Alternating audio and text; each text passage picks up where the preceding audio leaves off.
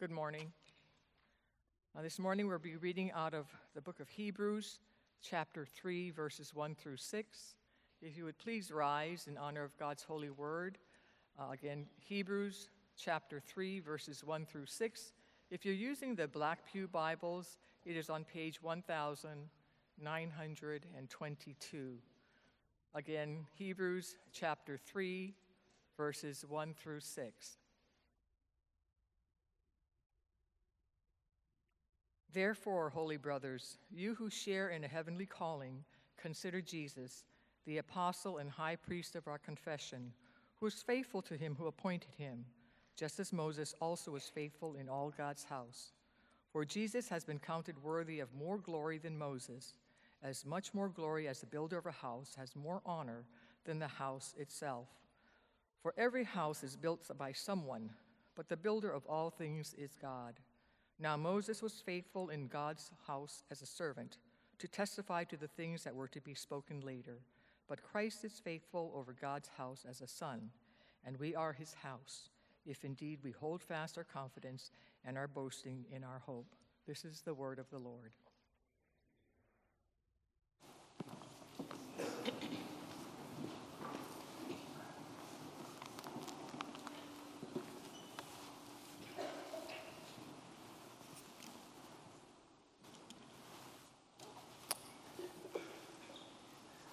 Let's pray once more. Heavenly Father, we know that your word is living and active, sharper than any two-edged sword, that it divides to soul and spirit, joints and marrow. And Lord, we ask that, especially as we hear your word preached this morning, that we remember that it is not words that were written thousands of years ago to audience far removed from us, but still a word that is relevant to us today. I pray that the message would be true to your word, that it would be clear, and that, Father, our hearts would not only be warmed, but also compelled to behold our Savior with greater affection than we did before. We ask these things in Christ's name. Amen.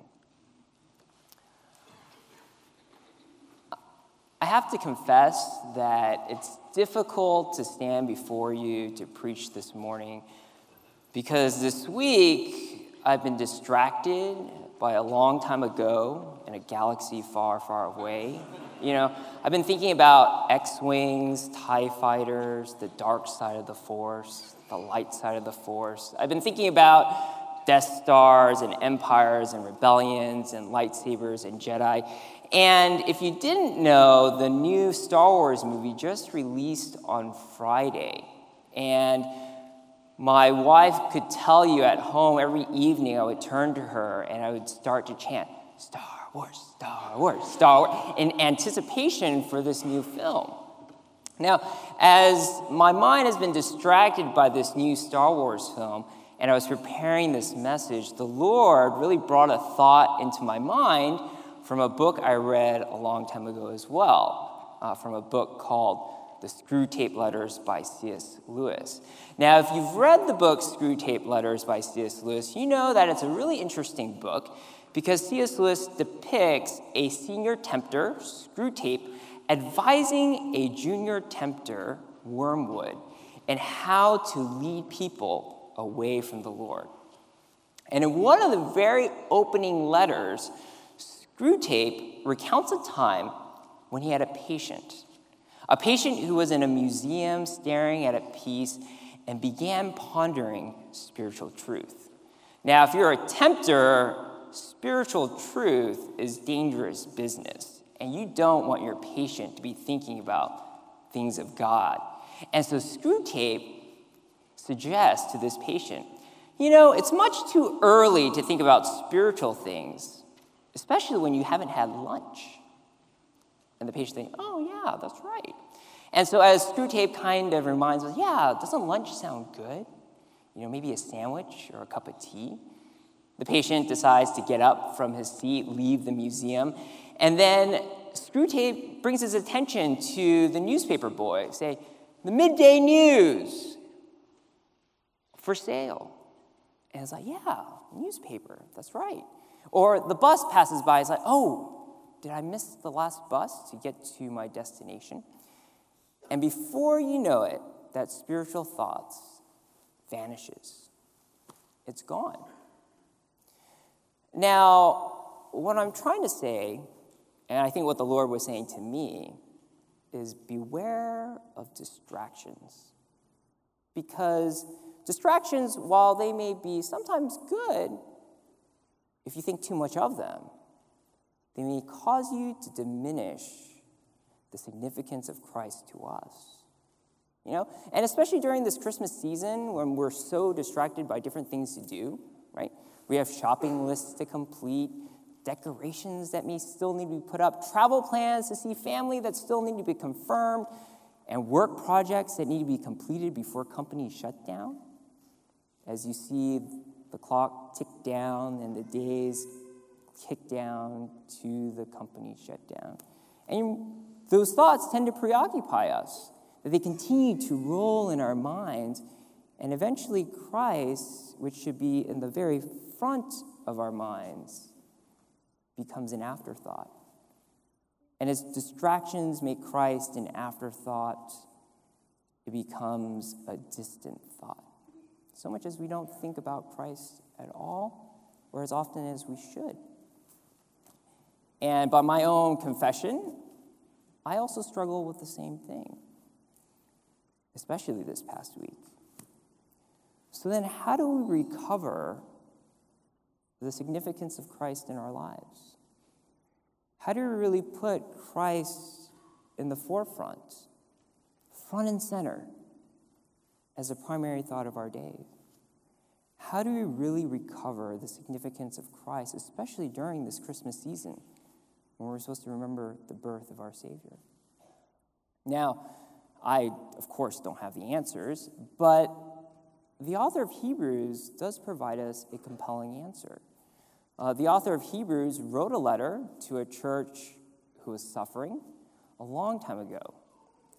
And this church experienced shame, maybe even beatings, thrown out of homes, and some of them may have even been killed. And they would have asked themselves, how do we, in spite of the suffering that we're experiencing, keep Christ front and center? How do we keep Christ as a significant part of our lives? Because if we don't, we may turn back to the old ways, to a life before Christ. And the author of Hebrews tries to provide a compelling response to them so that they would continue to believe and put Christ first and foremost in their thoughts. Now, we've been going through the book of Hebrews, and so we're actually entering right kind of in the middle, in the beginning, in chapter 3. So if you have your Bibles, please turn with me to Hebrews chapter 3, which Karen read so beautifully for us. Hebrews chapter 3. Now, to answer this particular question about how do we recover the significance of Christ in our lives, the answer is actually quite simple. It's this idea of reflection. Now, I'm not talking about the reflection that you see in the mirror, but the reflection in terms of thought, in terms of thinking, in terms of pondering. Just as any person who knows good food reflects on a great meal, you have to reflect. Just as a person who enjoys good food knows to think about the appearance of the food, the colors, to think about the texture as you partake of the food, or even the taste and how it complements each other, the sweet and the sour, the salty and the sweet. That you begin to ruminate and you think about the meal. And that's the type of reflection that I'm talking about. But what type of reflection, what are we supposed to do in that reflection? And the author of Hebrews provides us answers to 3 questions. The first question, of course, who do we reflect on? So for those of you who are a little bit more particular about your English, the better question would be, on whom do you reflect, right? And then what do we reflect on? And then where do we perform this reflection? In short, it's the who, what, and where of reflection. And Hebrews chapter 3, verse 1 provides us the answer to the first question. Who do we reflect on? Well, if you've been here the last 2 weeks, we reflect on Christ, reflect on Jesus. We think about him, we ponder him. It's the answer that every third grade Sunday school student knows to give when the teacher asks them a question. Jesus, right? That we're to reflect upon Christ. Now, it's interesting because in Hebrews chapter 3, verse 1, there's a particular emphasis on an imperative, on a command, on this word consider. Let me read verse 1 to you again. It says, "Therefore, holy brothers, you who share in a heavenly calling, consider Jesus." Consider him. Now, you may be thinking to yourself, well, he says, holy brothers who share in a heavenly calling. Is that referring to me? Because I don't quite feel so holy all the time. I mean, I even think back of this past week. I think of arguments I got into with a coworker, conflict with my spouse, when I said a harsh word to my child, when I disobeyed my parents. I don't quite feel holy.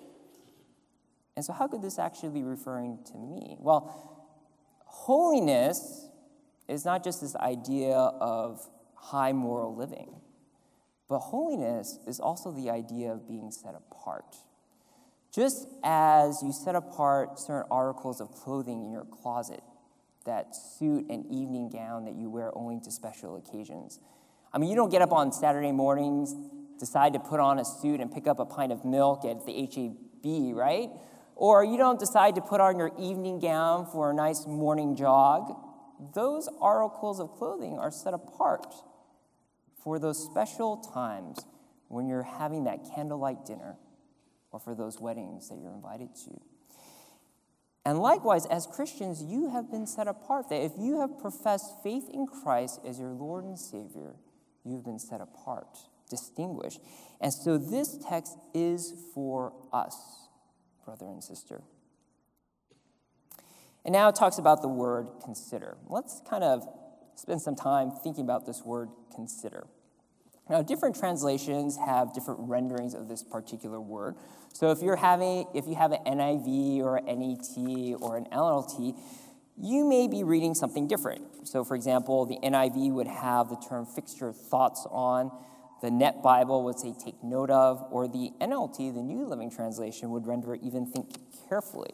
Now, when we think about consider, we think about how we may consider maybe what are we going to wear tomorrow for work? Should we wear the blue shirt, the white shirt, the yellow shirt? Well, I'll go into the closet or consider. Or maybe it might be this passive-aggressive way of dismissing an idea, right? You go to somebody for some relationship advice, and then you respond, I'll consider it. And you already know that you've made up your mind, and you've dismissed it. Now, that's not the idea of consider here, because the word consider is kind of related to the idea of stargazing. Now, I'm no stargazer. I don't even own a telescope. But when I was in elementary school, I had a science teacher who was a stargazer, and he told me that, in order for you to stargaze, you had to have a clear sky. You had to have a telescope, and you had to know what to look for. You had to look for the Big Dipper, or the Little Dipper, or Orion, or the North Star. And then as you look in your telescope to these stars, you begin to gaze. And as you gaze, you begin to wonder, and then you begin to say, whoa. And you say whoa because as you look at these stars, as you look at these constellations, you realize how small you are in the universe. And when's the last time that we've gazed upon Christ? To look upon him, to reflect upon him, and to say, wow. Because of how small we are and how big our God is to reflect on Christ. Now, it's interesting because in this verse, he kind of summarizes what he's been talking about already in chapter 1 and 2 through the two terms, the apostle and high priest. Now, we've heard of apostles before. Paul is an apostle, Peter is an apostle, but we don't really hear often Jesus being an apostle. Now, when we hear apostle, we think about the apostolic office, the apostolic authority that has been conferred upon someone. So but there's also the idea of an apostle, the Greek word apostolos, derived from the word apostolo, the word sent, that the apostle is the one who is sent, the herald, the messenger. And Christ himself is a better messenger than the angels, right? That in chapter 1, when Pastor Jason preached 2 weeks ago, he talked about how Jesus is the better angel, that he's the better messenger, that he is the better sent one. And even in the Gospel of Matthew, Jesus himself acknowledges that all authority in heaven and on earth has been given to me. And in Hebrews chapter 1, for your recollection, in verse 2, it says, "But in these last days he has spoken to us by his Son," that Jesus is the one who was sent. Now, there's also this idea of Jesus being the high priest, which also should be something we remember because Pastor Jason just preached about it last week. The fact that Jesus is the better high priest in chapter 2.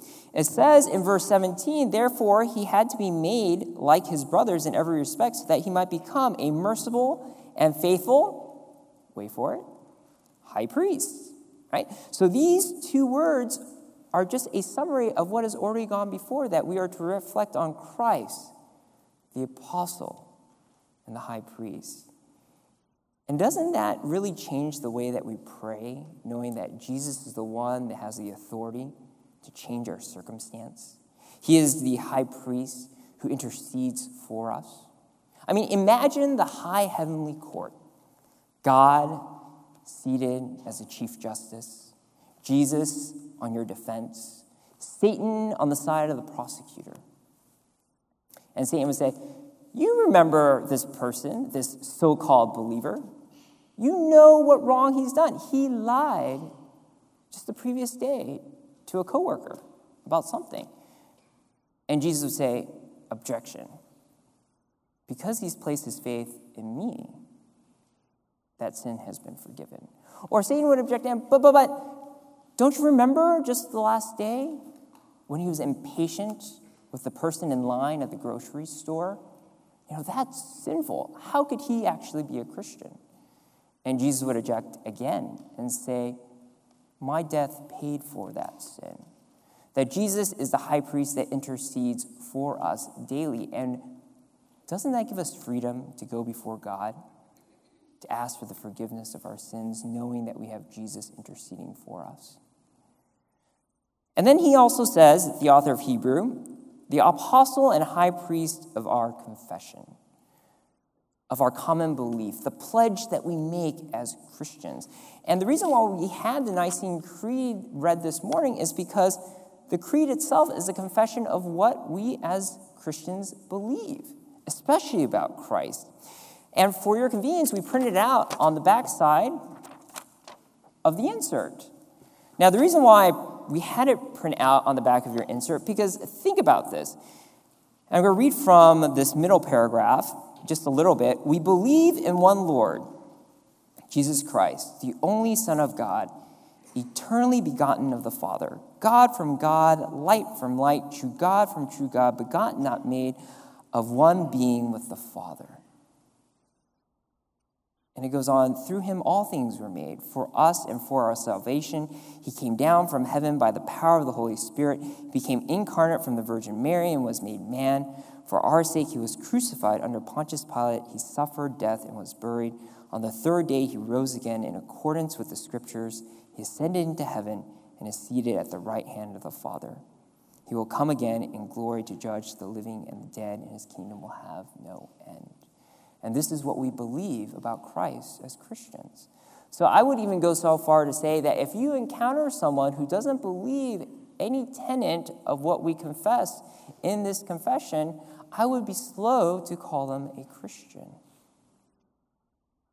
Because Orthodox living, Orthodox belief could be summarized in this particular paragraph about Christ and about the gospel.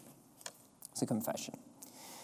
Now, not only is Jesus the apostle, the high priest, he's also the faithful one. In verse 2, in chapter 3 of the book of Hebrews, it says, who was faithful to him who appointed him, just as Moses also was faithful in all God's house.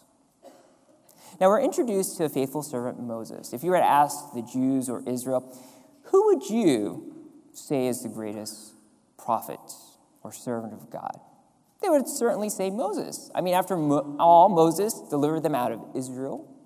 He led them in the wilderness. He instructed the construction of the tabernacle. He received the law from God. And he led Israel to victories against their enemies. That with that type of resume or even cover letter, if there was ever another opening for a servant of God, Moses would fit that billing. But there is also another story that talks about Moses' faithfulness in the book of Numbers. Now, if you remember in the book of Numbers, Moses recalls a little bit of a sibling conflict. You have Aaron, Miriam, Moses. Moses has just married a Cushite woman, for contemporary terms, an Ethiopian. And Aaron and Miriam are a little bit jealous, upset, and they do as all good siblings do in sibling conflict. They talk behind their little brother's back, right? They say, why does God speak through Moses? God speaks through us too. What an upstart, unappreciative little brother. And so God decides to call a family meeting at the tabernacle, gathers Aaron, Miriam, and Moses, and says, why are you saying these things about my servant Moses? For he is the most faithful in my house. And for Miriam's slander, she gets struck with leprosy, which of course later is healed. But Moses, even God considers the most faithful because he did what God instructed him to do. And Jesus is also like him, that whatever God commanded, Jesus fulfilled, did, and carried out. And that is the Jesus that we reflect on. Now, then if Jesus is like Moses, the author of Hebrews also makes the argument that Jesus is greater than Moses, that he is far better, just like your iPhone is far better than the last generation flip phone, right?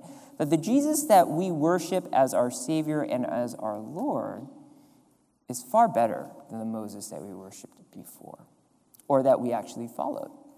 And so it brings us to the second question. What do we reflect on? Because so far in the book of Hebrews, the author has given us various things to reflect on. How Jesus is the better messenger, the better angel. How Jesus is the better brother, right? And now, the author of Hebrews says, reflect on Christ's superiority to Moses. Reflect on how Jesus is better than Moses, how he is far superior, far more supreme than Moses. And there are three things that the author of Hebrews points out. In verse 3, the first one that he points out to us is that Jesus is the builder. In verse 3, it says this, for Jesus has been counted worthy of more glory than Moses, as much more glory as the builder of a house has more honor than the house itself. Now, I'm no builder. My wife would testify to you that I'm no handyman around the apartment. If there's something that breaks, I put in an order to get a handyman to come fix it. But I have built Lego sets. Okay, now I have built quite a few of them, and if you walk by my office, you will definitely see those Lego sets built. And when somebody sometimes comes into my office and marvels at the Death Star model that's sitting there on my desk, one of the first questions they ask me, how long did it take you to build that? right? And I would say, well, it took me 3 to 4 months. It's not so much that the Death Star, amazing as it is, does not require great reflection and pondering, but it's about the builder who built the Death Star, because it took time, it took months to put it together. Now, I'm not saying that Jesus is a master Lego builder, but he did build a house that has far more honor than the house itself, that he is the constructor, the builder, that is worthy of our reflection.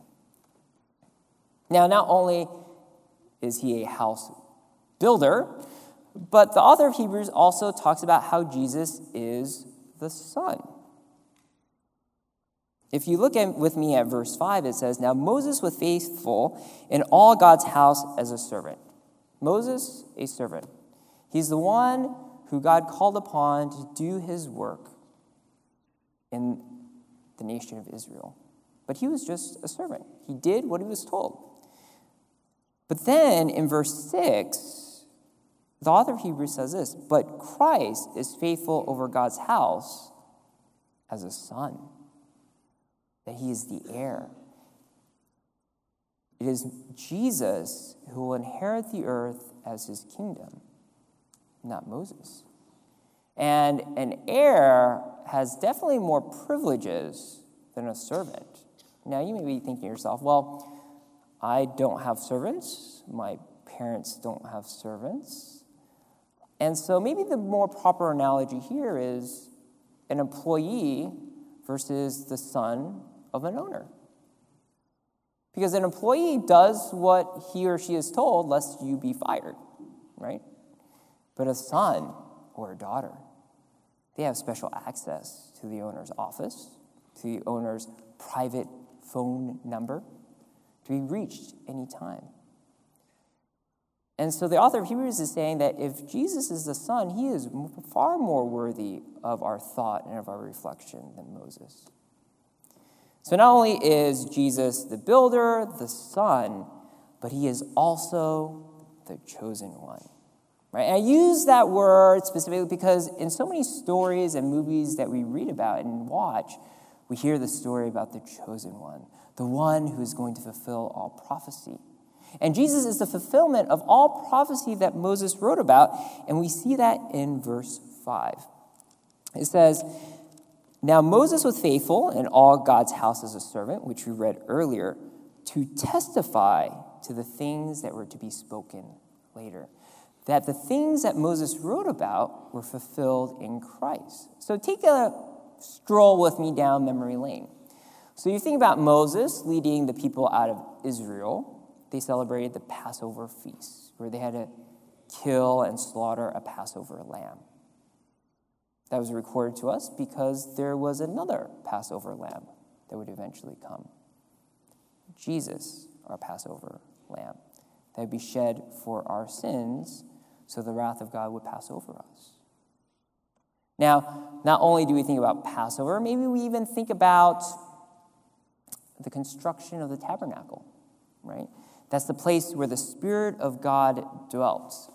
And in the Gospel of John, we see that Christ came down and dwelt among us. The word tabernacled among us, that he is the fulfillment of even the construction of the tabernacle. Or we think about Moses receiving the law and how the law tells us as human beings that we fall short of God's holy standard, that we are hopeless before a righteous and holy God. And Jesus fulfills that law to become our perfect sacrifice. That the things that Moses writes about, Jesus fulfills. I mean, Moses even writes about a greater prophet that was to come, and that Israel was to listen to him. And that prophet? Jesus. Jesus is the one that the Old Testament testifies to. He is the chosen one. So what are we supposed to reflect on, according to this particular text, is the fact that Jesus is the builder, he is the Son, and he is the chosen one. Now, the question then is, where do we reflect upon Christ? Well, we reflect on Christ's superiority to Moses in community. That we reflect on Christ being better than Moses with the company of God's people.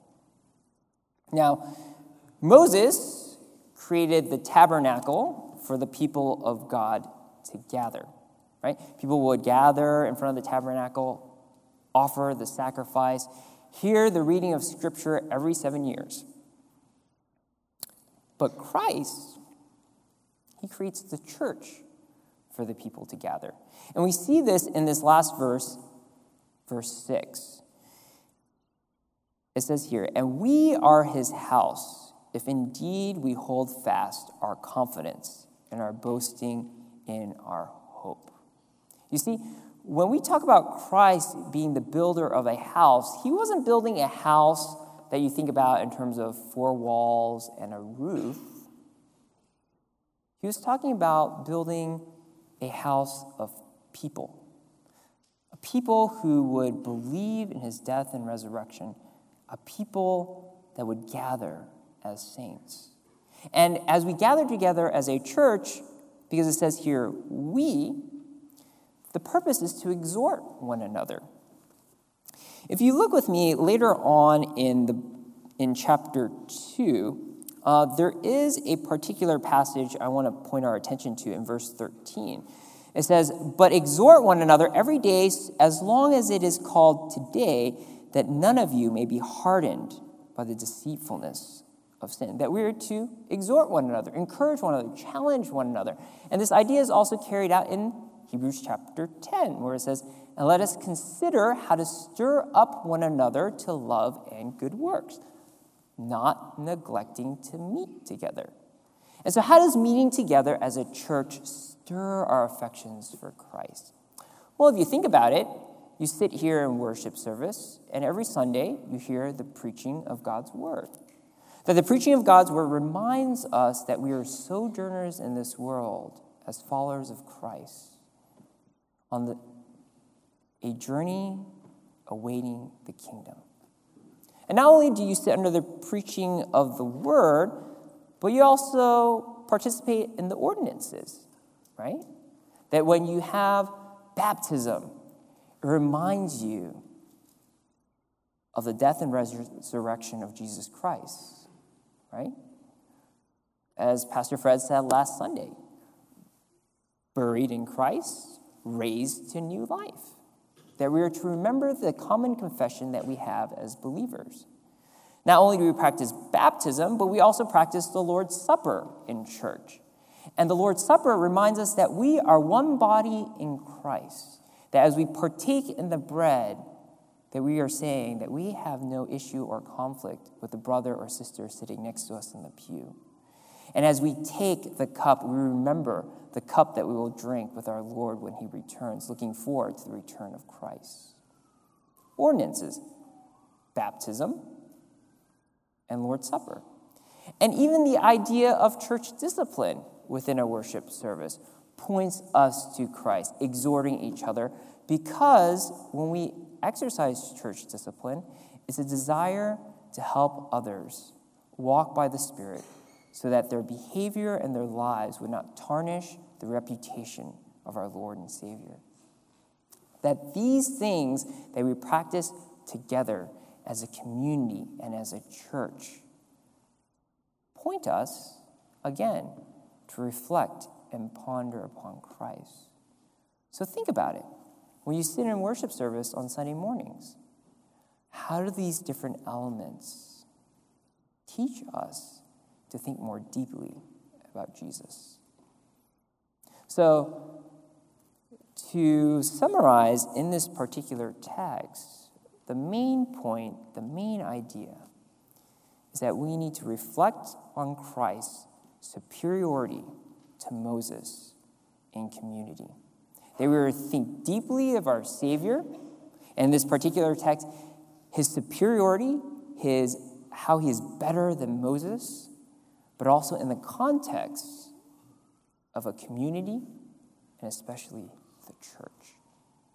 Now, as I think about Christmas, it's interesting because a few months ago, I had someone stop me at a restaurant.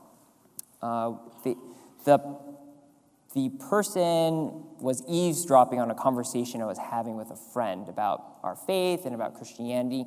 So we introduced ourselves to this particular gentleman, and as we were getting ready to leave the parking lot, he actually ran out of the restaurant and stopped us and had me roll down my window, and he asked, if you guys are Christian, why do you celebrate Christmas? Because isn't Christmas a pagan holiday? Why do you have Christmas trees, stockings? The Bible doesn't say anything about Christmas trees or stockings. And I'm like, oh, that's a really good question. And you're right. December 25th is not necessarily the exact day that Jesus was born. There is disagreements about that. And yes, the Bible doesn't talk about Christmas trees or stockings, but Christmas is a time that we as Christians set aside, set apart to reflect upon the first coming of our Savior, Jesus Christ. But it's not only to remember his first advent, but it's also to look forward to his second coming, to his return.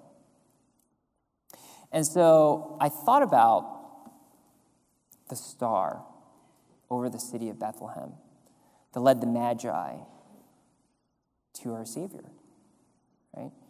And that this is the season that we think about that same star that was over that city to think about the birth of our Savior, but also to gaze at Christ as we await his return.